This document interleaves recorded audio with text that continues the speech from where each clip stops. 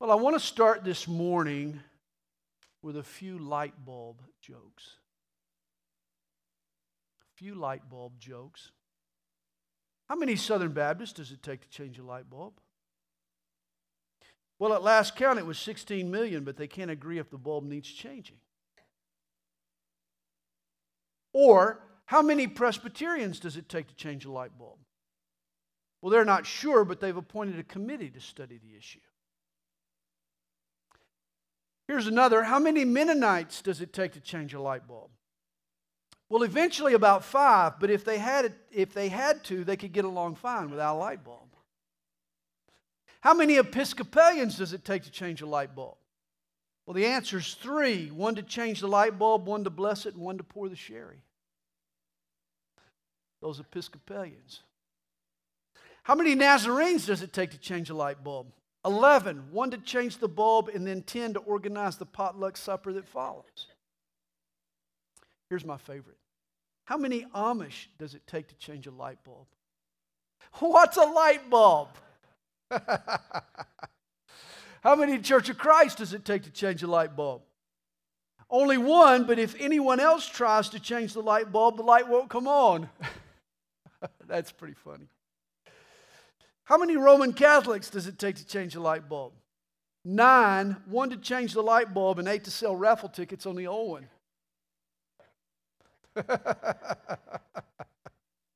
We're headed down the home stretch.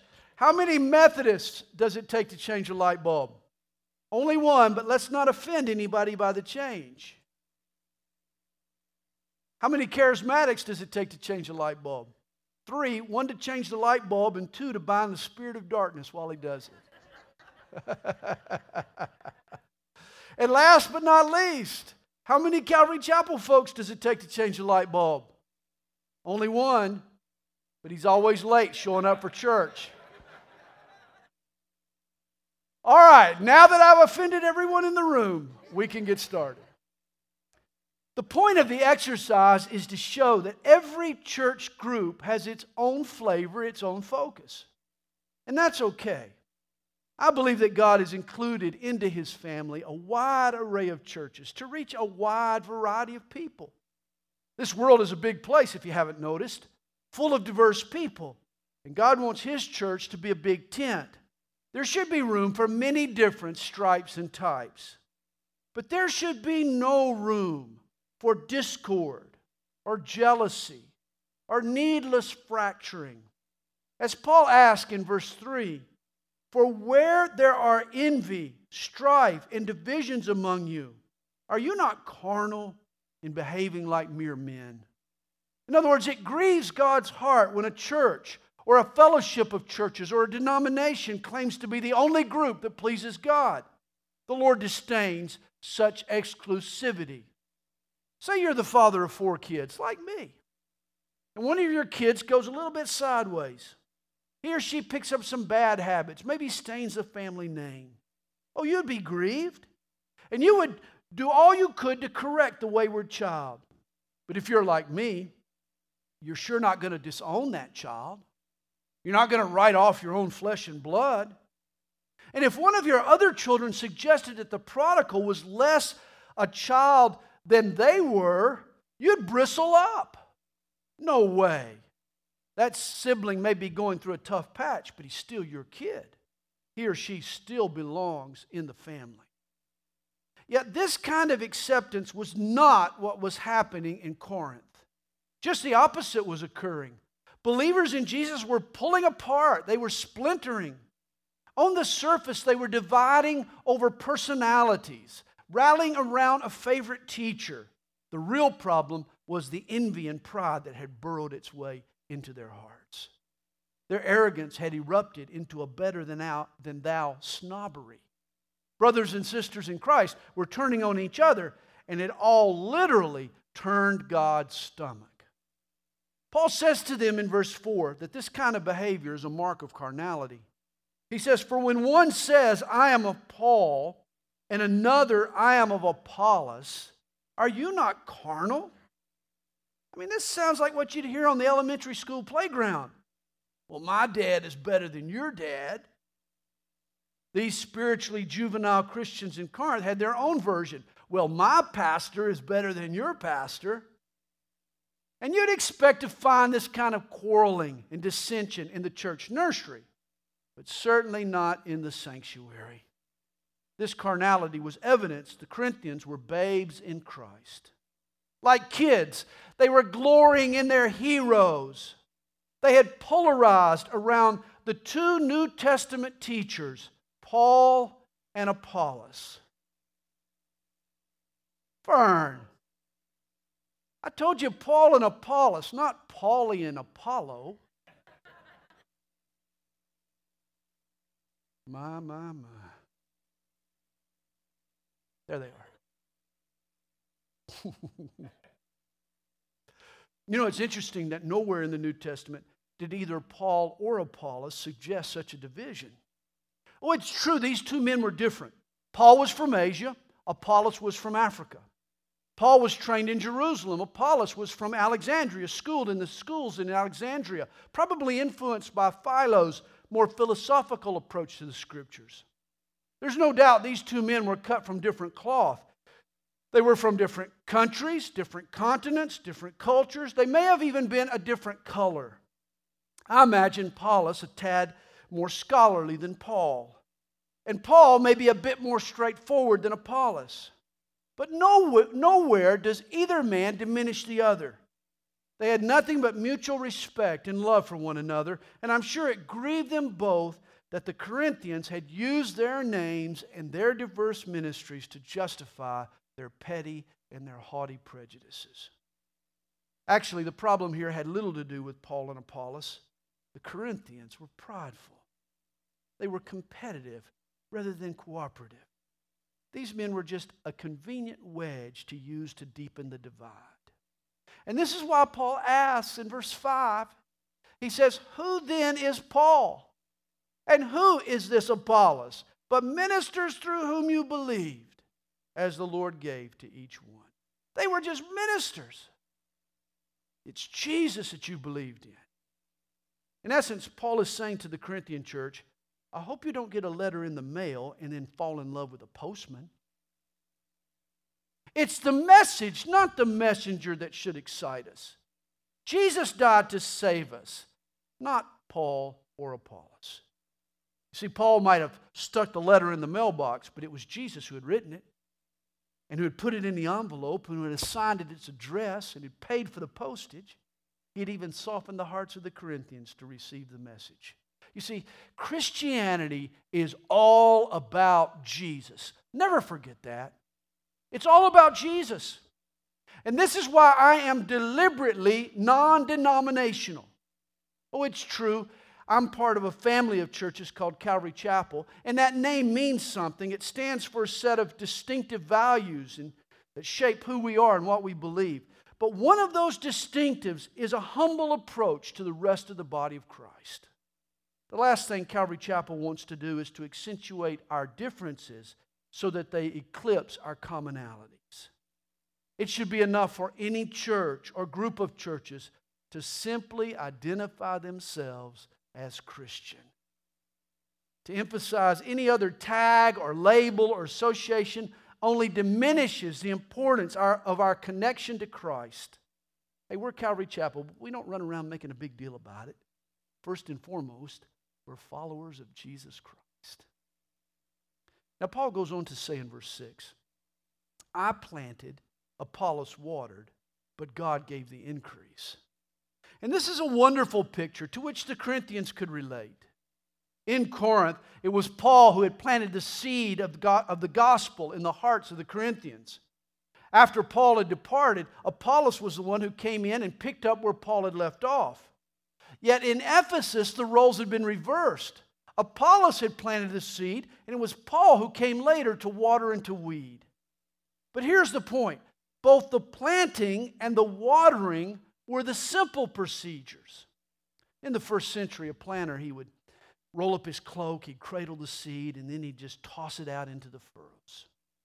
To water a crop, you took a shovel and you dug trenches, and then you sort of reshaped the trenches so that you could direct the water where you desired. But again, both tasks were simple. anybody could water or could throw seed. I love what commentator John Phillips says about verse 6. He says, nothing could be simpler than sowing and watering. Anyone could do it. It took little or no skill. Then came the hard part, the mysterious part, the impossible part. The dry seed germinated. There was life there. Tiny roots went down. Tiny shoots showed. A miracle had taken place. We call it nature. It is God. God at work, giving the increase. The miracle of life occurred. God alone transforms a seed into a globe of juicy, edible, delicious fruit. And so, who plays the key role? The planter? The waterer? Obviously neither. The partner in the process that does the heavy lifting is God, the life giver himself. And this is just as true in the spiritual realm as it is in agriculture. What happens in the dirt is what happens in our hearts. Oh, we sow the seed of God's word in a person's mind. Then we sprinkle it and water it with love. But the miracle of the new birth is in God's hands. It is His Spirit who converts. Remember when Jesus told Nicodemus, you must be born again. The rabbi didn't understand. Jesus had to tell him, do not marvel that I said to you, you must be born again. The wind blows where it wishes, and you hear the sound of it, but cannot tell where it comes from and where it goes. So is everyone who is born of the Spirit. It is the Holy Spirit who works the miracle part. We can sow, we can water, but the mystery of life, like the mysterious wind, our salvation, the increase, as Paul calls it, is not in human hands. It's always a spiritual work. Once there was an agricultural school in Iowa that studied the ingredients needed to grow 100 bushels of corn on a single acre of land. Here's a partial list of what it required. 4 million pounds of water, 6,800 pounds of oxygen, 5,200 pounds of carbon, 160 pounds of nitrogen, 125 pounds of potassium, 75 pounds of sulfur, and the list goes on and on. The agronomists estimated that less than 5% of what is needed to produce a crop of corn is supplied by the farmer. And the same is true in the spiritual harvest. We can sow the word into people's hearts, but we can't make it grow in a person's heart. Nothing happens eternally or spiritually unless the Spirit of God is involved. It's God who gives the increase, and thus it is God who deserves the glory. This was Paul's conclusion. He says, so then neither he who plants is anything, nor he who waters, but God who gives the increase. I love what Alexander McLaren said about this squabble between the so-called Paulites and Apollosites. He said, so what was the use of fighting over which of two nothings was the greater? Oh, the messenger plays a role. Amazingly, God uses us, but it's God who ultimately pulls the strings, not us. I remember a man who prayed for and witnessed to his friend for years. I mean, he sowed and watered faithfully. And his prayer was finally answered. A stranger came up to the man and shared the gospel. The man heard it in a strong way and prayed the prayer, and he was saved. But the man who had been praying for his friend for years got mad. He was upset that he wasn't the one to lead his friend to Christ. A stranger got the opportunity. But you see, this was the kind of selfishness that had flourished in Corinth. Rather than rejoice in the results, it was all about me. Certainly God uses us to touch people's lives at different points, but the how and when and where we're employed is not our issue. It's up to God. Without exception, it's the Spirit of God who works the miracle. Verse 8 is an amazing verse. It says, now he who plants and he who waters are one, and each one will receive his own reward according to his own labor. As McLaren called them, the planter and the waterer are two nothings. Their contribution is minimal. I mean, who among us can't tell another person what Jesus has done for us? Who can't do that? Surely you can. Who can't love on someone else that Jesus died to save? Surely we can do that. Yet here's what's amazing. God chooses to reward us eternally for playing even our nominal role. Notice Paul says the planter and the waterer are one. They're on the same team. They share the same goal. They serve the same boss. There's no need for them to form cliques or to polarize over lesser matters. We work together. But then notice, we're rewarded individually. Paul states, each one will receive his own reward according to his own labor. We'll receive our own reward since we'll be judged by different criteria. See, it's not like we're all salesmen with the same sales quota. Some of us have been given more responsibility than others. Some of us have greater gifts. Some of us have been placed in more strategic places. This is why similar results don't equal identical rewards. The key for each of us is to be faithful to our calling. And this is why faithfulness to God in your life may look very different than it does in my life. For one person, faithfulness is going overseas. To another person, it's walking next door. For some, it's giving all. For another, it's learning how to tithe 1/10 of their income. For some, it's a grueling task. To another, it's a refreshing break. This is why Paul explains to us each one will receive his own reward. But the glorious truth is that we all will receive a reward for our Christian service. You know, it's strange, but there are some folks who recoil at this idea. They're too spiritual for such a lesser motivation. Oh, they say that we should want to serve God because we love Him, not because we're baited with some self-serving reward. Oh, and I agree. Let's serve the Lord because we love Him. No doubt about that. But let's not pretend to be more spiritual than we are.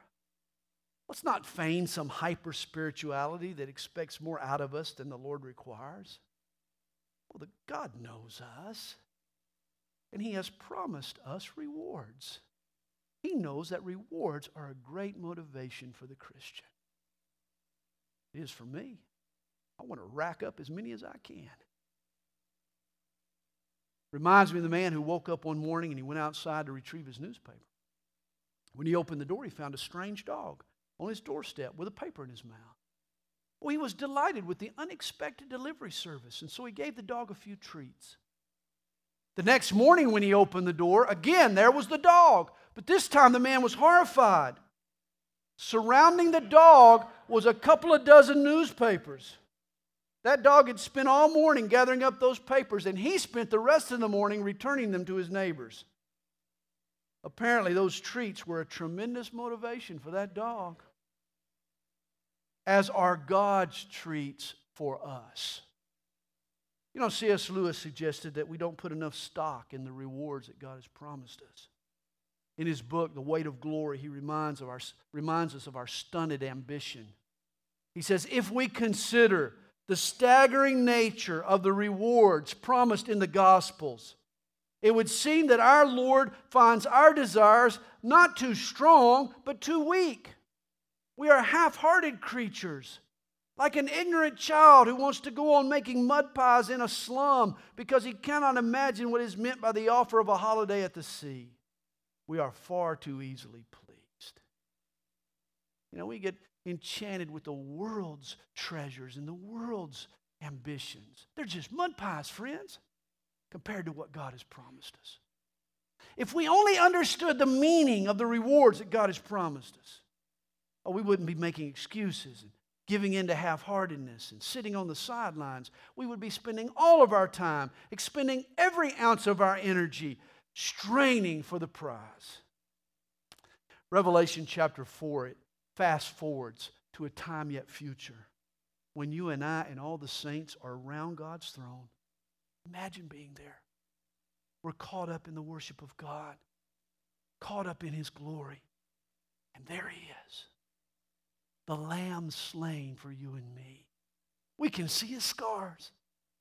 We're awash in His love and grace. For the first time in our existence, we're fully cognizant of what Jesus has done for us. The gratitude we feel is overwhelming. All that we can think about now is what can we give Him in return for all that He's done for us. That's when you look over and you see out of the corner of your eye those 24 elders. They're laying their crowns down at Jesus' feet. That's it. I'll give Him a crown. But you see, those crowns were the rewards that you could have received but didn't because you didn't have the time, or you didn't care, or you were just too tired. Jesus has given us so much. Don't finally get to the place where you can give back to Him and have nothing to give. Your greatest regret will be to have no reward that you can turn around and return to Jesus. In the words of the old hymn, must I go and empty-handed? Must I meet the Savior so? Not one soul with which to greet Him. Must I empty-handed go? Of course, the answer is no. We don't have to meet Jesus empty-handed. We can do our part. We can sow and water, and God will give the increase. Paul finishes verse 8. He says, for we are God's fellow workers. You are God's field. You are God's building. Even though we're the two nothings, all we do is sow and water, God still calls us His fellow workers. Did you know we're partners with God? We're stockholders in God's kingdom. One day we'll reign and rule with Jesus. Even now, we're allowed to serve Him and serve with Him. We're God's fellow workers in the harvest, but we're also God's field. That's interesting to me, that He not only works through us, but He's working in us simultaneously. We're His fellow workers, but we're also His field. He's sowing seed in our lives that He intends to bear great fruit. And you know what this means? It means we need to ask ourselves, are we fallow ground or are we fertile ground? Some of us are crusty and dusty. You know, we're like dirt in a drought. God could break off a pick head on your heart. That's why we all need to cultivate a heart of repentance. We need to moisten our heart. We need to be receptive to what God has for us. We're God's fellow workers. We're God's field. But now, Paul changes the metaphor. He goes from agriculture to architecture. For you and I are also God's building. And he adds in verse 10, according to the grace of God which was given to me, as a wise master builder, I have laid the foundation, and another builds on it. Now, every architect knows that the span and the strength and the height of a building depends on the density of its foundation. In other words, if you want to build up, you first have got to dig deep. The foundation is the most vital part of the structure. And the same is true in spiritual construction. Paul had planted a church in Corinth, and in doing so, he was building a structure, a temple, a house for God.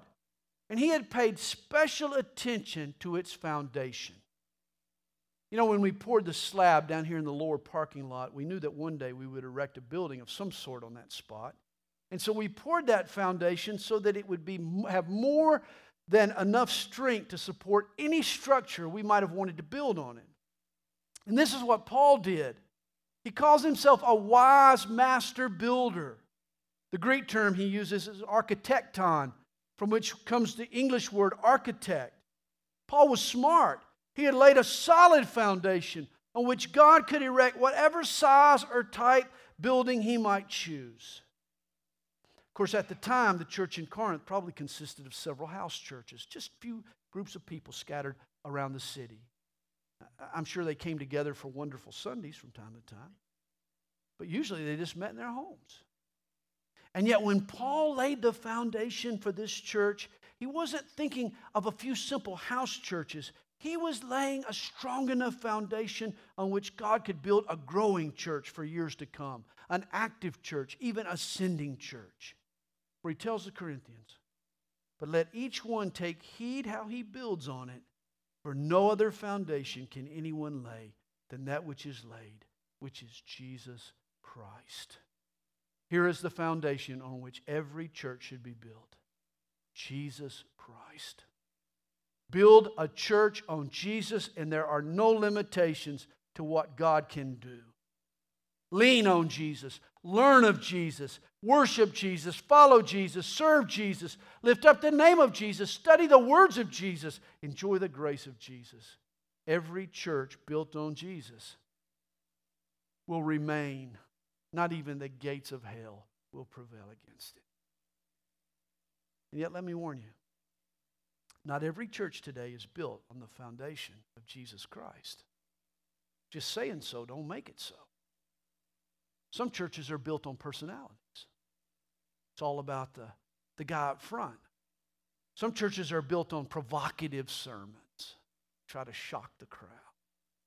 Some churches are based on polished music or social activism or maybe a family emphasis or perhaps charismatic phenomena or maybe even a political agenda. Build on anything other than Jesus and you are building on a shaky foundation. Jesus alone is the solid rock. A ministry that lasts is one that keeps pointing people to Jesus. Now go back to the last sentence in verse 10, for here Paul pens, but let each one take heed how he builds on it. You see, when it comes to Christian ministry, our foundation is Jesus. But when you're building, you don't just stop with the foundation. The footings are simply the starting point.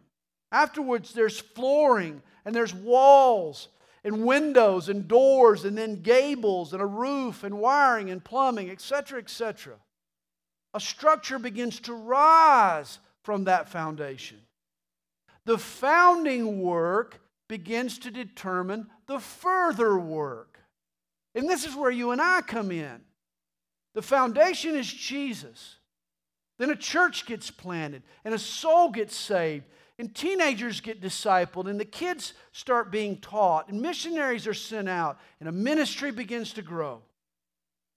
But Paul cautions us, whatever we build for Christ's sake, let each one take heed how he builds on it. In Gwinnett County, when you go to erect a building, you can't just pour concrete and start slapping up walls. You have to obtain a building permit. I don't think you can build a doghouse in Gwinnett County without a permit. And getting that permit involves drawing up detailed plans that comply with local building codes. You have to get a master builder, an architect, to approve them. And God also has His building codes. You see, in serving God, there are guidelines that Jesus expects us to follow. One of the first rules in serving the Lord is this: the ends never justifies the means. See, it's not just what you do for God that matters, but it's how you do what you do. Just because something is done in the name of Jesus doesn't mean the Lord is necessarily pleased. You know, sometimes our motive or our methods undermine our ministry. Some people serve God, but for their own glory. Other people try to do things for God, but they bully and pressure and mistreat people in the process. Hey, behave in ways that Jesus would have never acted, and though you say you might be serving God, you're actually doing more harm than good.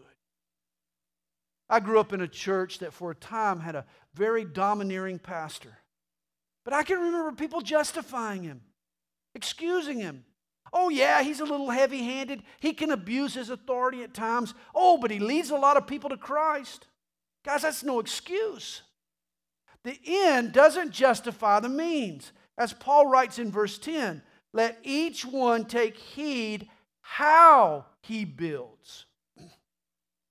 Daniel Webster once put it, my greatest thought is my accountability to God. May that be true of us all. And this was Paul's thought. He writes in verse 12 of the ultimate accountability. He says, now if anyone builds on this foundation with gold, silver, precious stones, wood, hay, straw, each one's work will become clear, For the day will declare it, because it will be revealed by fire, and the fire will test each one's work of what sort it is. Christian service is entrusted to us. We're God's fellow workers, but our service is one day going to be tested by Jesus. See, here again, Paul takes us into the future. And he describes a day that awaits every one of us who are in Christ. Realize the Bible describes 4 types of judgment. First is the judgment of sin. This has already happened. On Calvary's cross, Jesus endured our punishment and paid the penalty for our sin. Faith in Jesus now puts an end to our sin. Sin has been judged on the cross of Jesus. For folks in Christ, the cross is sin's final judgment. The Christian is now forgiven and his sins have been forgotten. There's a second judgment. This is the judgment of societies. For throughout history, God acts in time and space to bring justice and to punish evil. Think of Sodom and Gomorrah, the exodus from Egypt, the fall of Babylon, the crumbling of Rome, the defeat of the Nazis, the collapse of communism have all been acts of God. Throughout history, the providence of God has intervened at times and in ways to bring judgment. And this should concern America today. For in a nation that has condoned the killing of the unborn and has now redefined God's terms for marriage, don't you think for a heartbeat we can escape God's judgment? Unless we repent, we will be in line for that as well.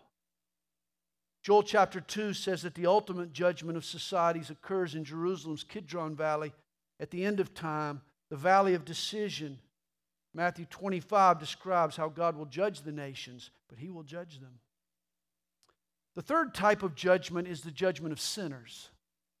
Again, Revelation 20 speaks of this ominous day, a day yet future, at the end of the age, when everyone who has ever lived will stand before God's great white throne of judgment and give an account of the deeds that they've done on earth. Now, as Christians, breathe easy, for this is the judgment that will escape. Our sin was judged on the cross by what Jesus did. But if you reject Jesus, you'll be judged by the deeds you've done. That's a judgment you don't want. We've all sinned and fallen short of the glory of God. Thus, our choice is either to fall on God's mercies now or stand on our own merits then. Hey, friend, I choose mercy. I hope you do too. There is a judgment of sin and of societies and of sinners, but there is also the judgment of our service. And this is the judgment that the Christian won't escape. For as well as being a child of God, we are also God's fellow workers. You see, you have a role to play in what God is building in the world. The foundation is Jesus, and each of us adds to the construction. But as Paul says here, let each one take heed how he builds. Our work will be inspected. And over the years, I've participated in several building projects. You develop your plans, you pull the permit, you break the ground, but you're not done with the county, not yet. For after every phase of the construction, you've got to call in for an inspection. The county wants to make sure that the work is being done right. And this is how God feels about His work. Even now, the Holy Spirit is checking in on us, supervising our work for God. He convicts us when we steer off the course. He corrects us when we need it. He's working with us along the way. But there will come a final inspection. In 2 Corinthians chapter 5, verse 10, Paul tells this church, "For we must all appear before the judgment seat of Christ, that each one may receive the things done in the body according to what he has done, whether good or bad." This word translated judgment seat is the Greek word bema. This was a word with which every Corinthian was acquainted. For in the city center of Corinth, at the main agora or the marketplace, there was a raised platform. It was covered with blue and white marble. It had huge columns. There was an elaborate stage, intimidating thrones. This was the Bema. And it was from here that the local and regional and Roman officials all exercised judgment in various cases. In fact, Paul had been before this Bema seat. In Acts chapter 18, a group of Jewish antagonists in Corinth had risen up against Paul. They had hauled him to the Bema, where he was inspected by the Roman governor Gallio. The Jews had accused Paul of treason against the empire. But Gallio, a smart man, he saw that their beef was over religious issues, and he had Paul released. But Paul had stood before this Bema. See, he knew the fear and trepidation that comes when you're under inspection, when your outcome is being decided. And he recognizes that this will be the experience of all Christians. Every one of us will one day stand before the Bema seat of Christ, and our eternal rewards will be decided. Last year, while we were in Corinth, we visited this Bema seat in Corinth. Today, it's in ruins. It's an archaeological dig. But I tried to imagine myself in the agora that day with Paul, standing there before the most powerful man in the region. There's actually a post in front of the Bema seat. The person under inspection would stand by that post. If any sort of punishment was due, he'd be tied to it and flogged. If a reward was to be bestowed, he stood by it in honor. Every other year or so, in a locale not far away, the Greeks held an athletic competition similar to Athens' Olympics. Corinth hosted the Isthmian Games. And it was here at this post, before this Bema seat, that the laurel wreaths were awarded to the deserving athletes. Now Paul foresees the day when you and I will stand before our Lord's Bema seat and receive from Him the rewards of our service. And Paul says the quality of the work will be tested. It'll be revealed by fire. We're told in verse 13, the fire will test each one's work of what sort it is. Realize when it comes to what you've done for Christ, it's not the amount of what you've done that will be judged. It's not the appearance of what you've done, the flash and the splash. No, it is the heart behind your service that will be judged. It is our motive that matters. Jesus inspects our service to see of what sort it is. It's not the quantity, but it's the attitude that's sorted out.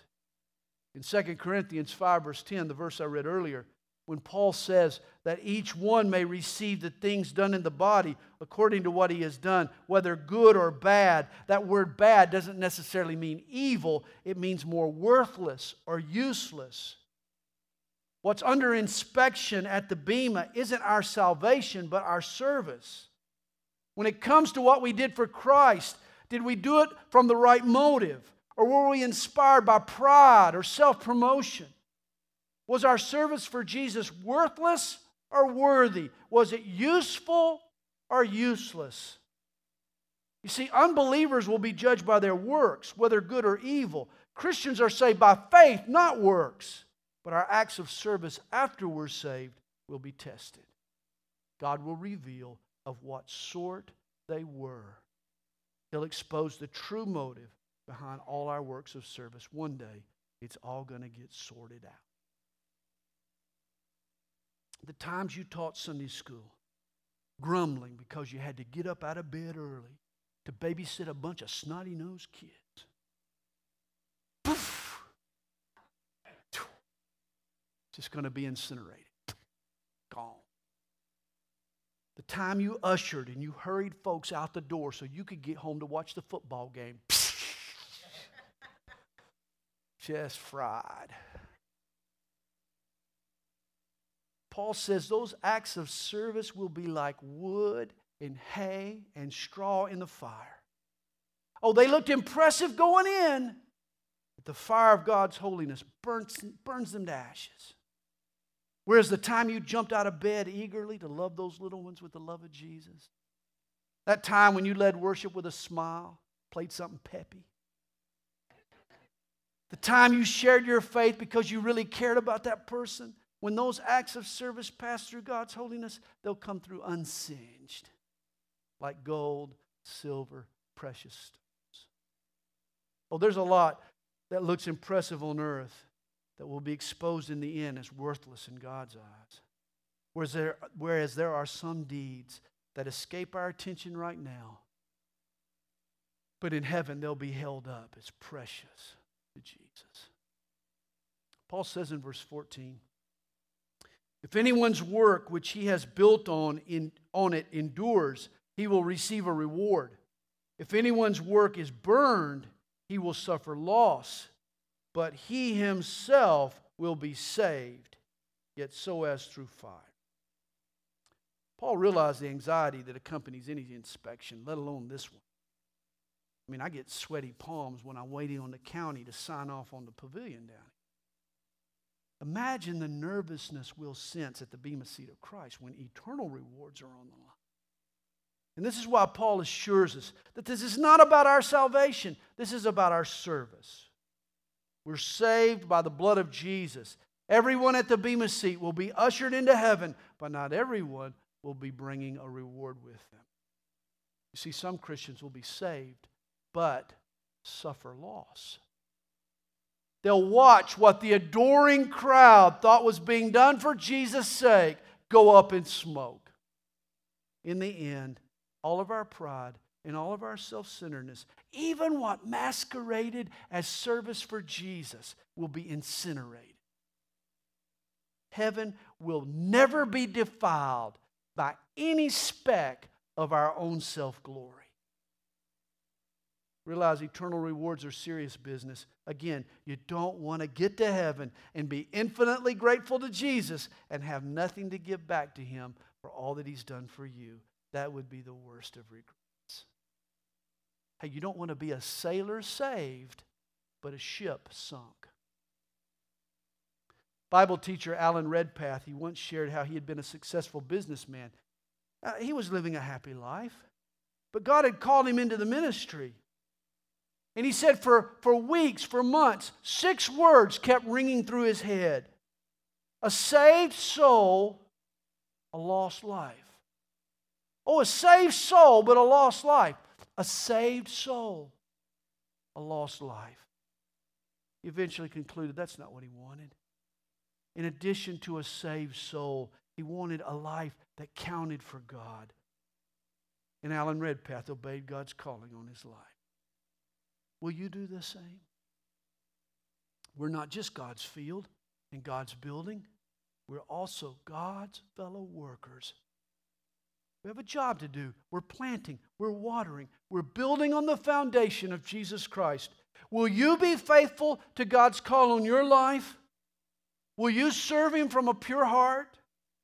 If you do, you'll enter into eternity with a bountiful reward.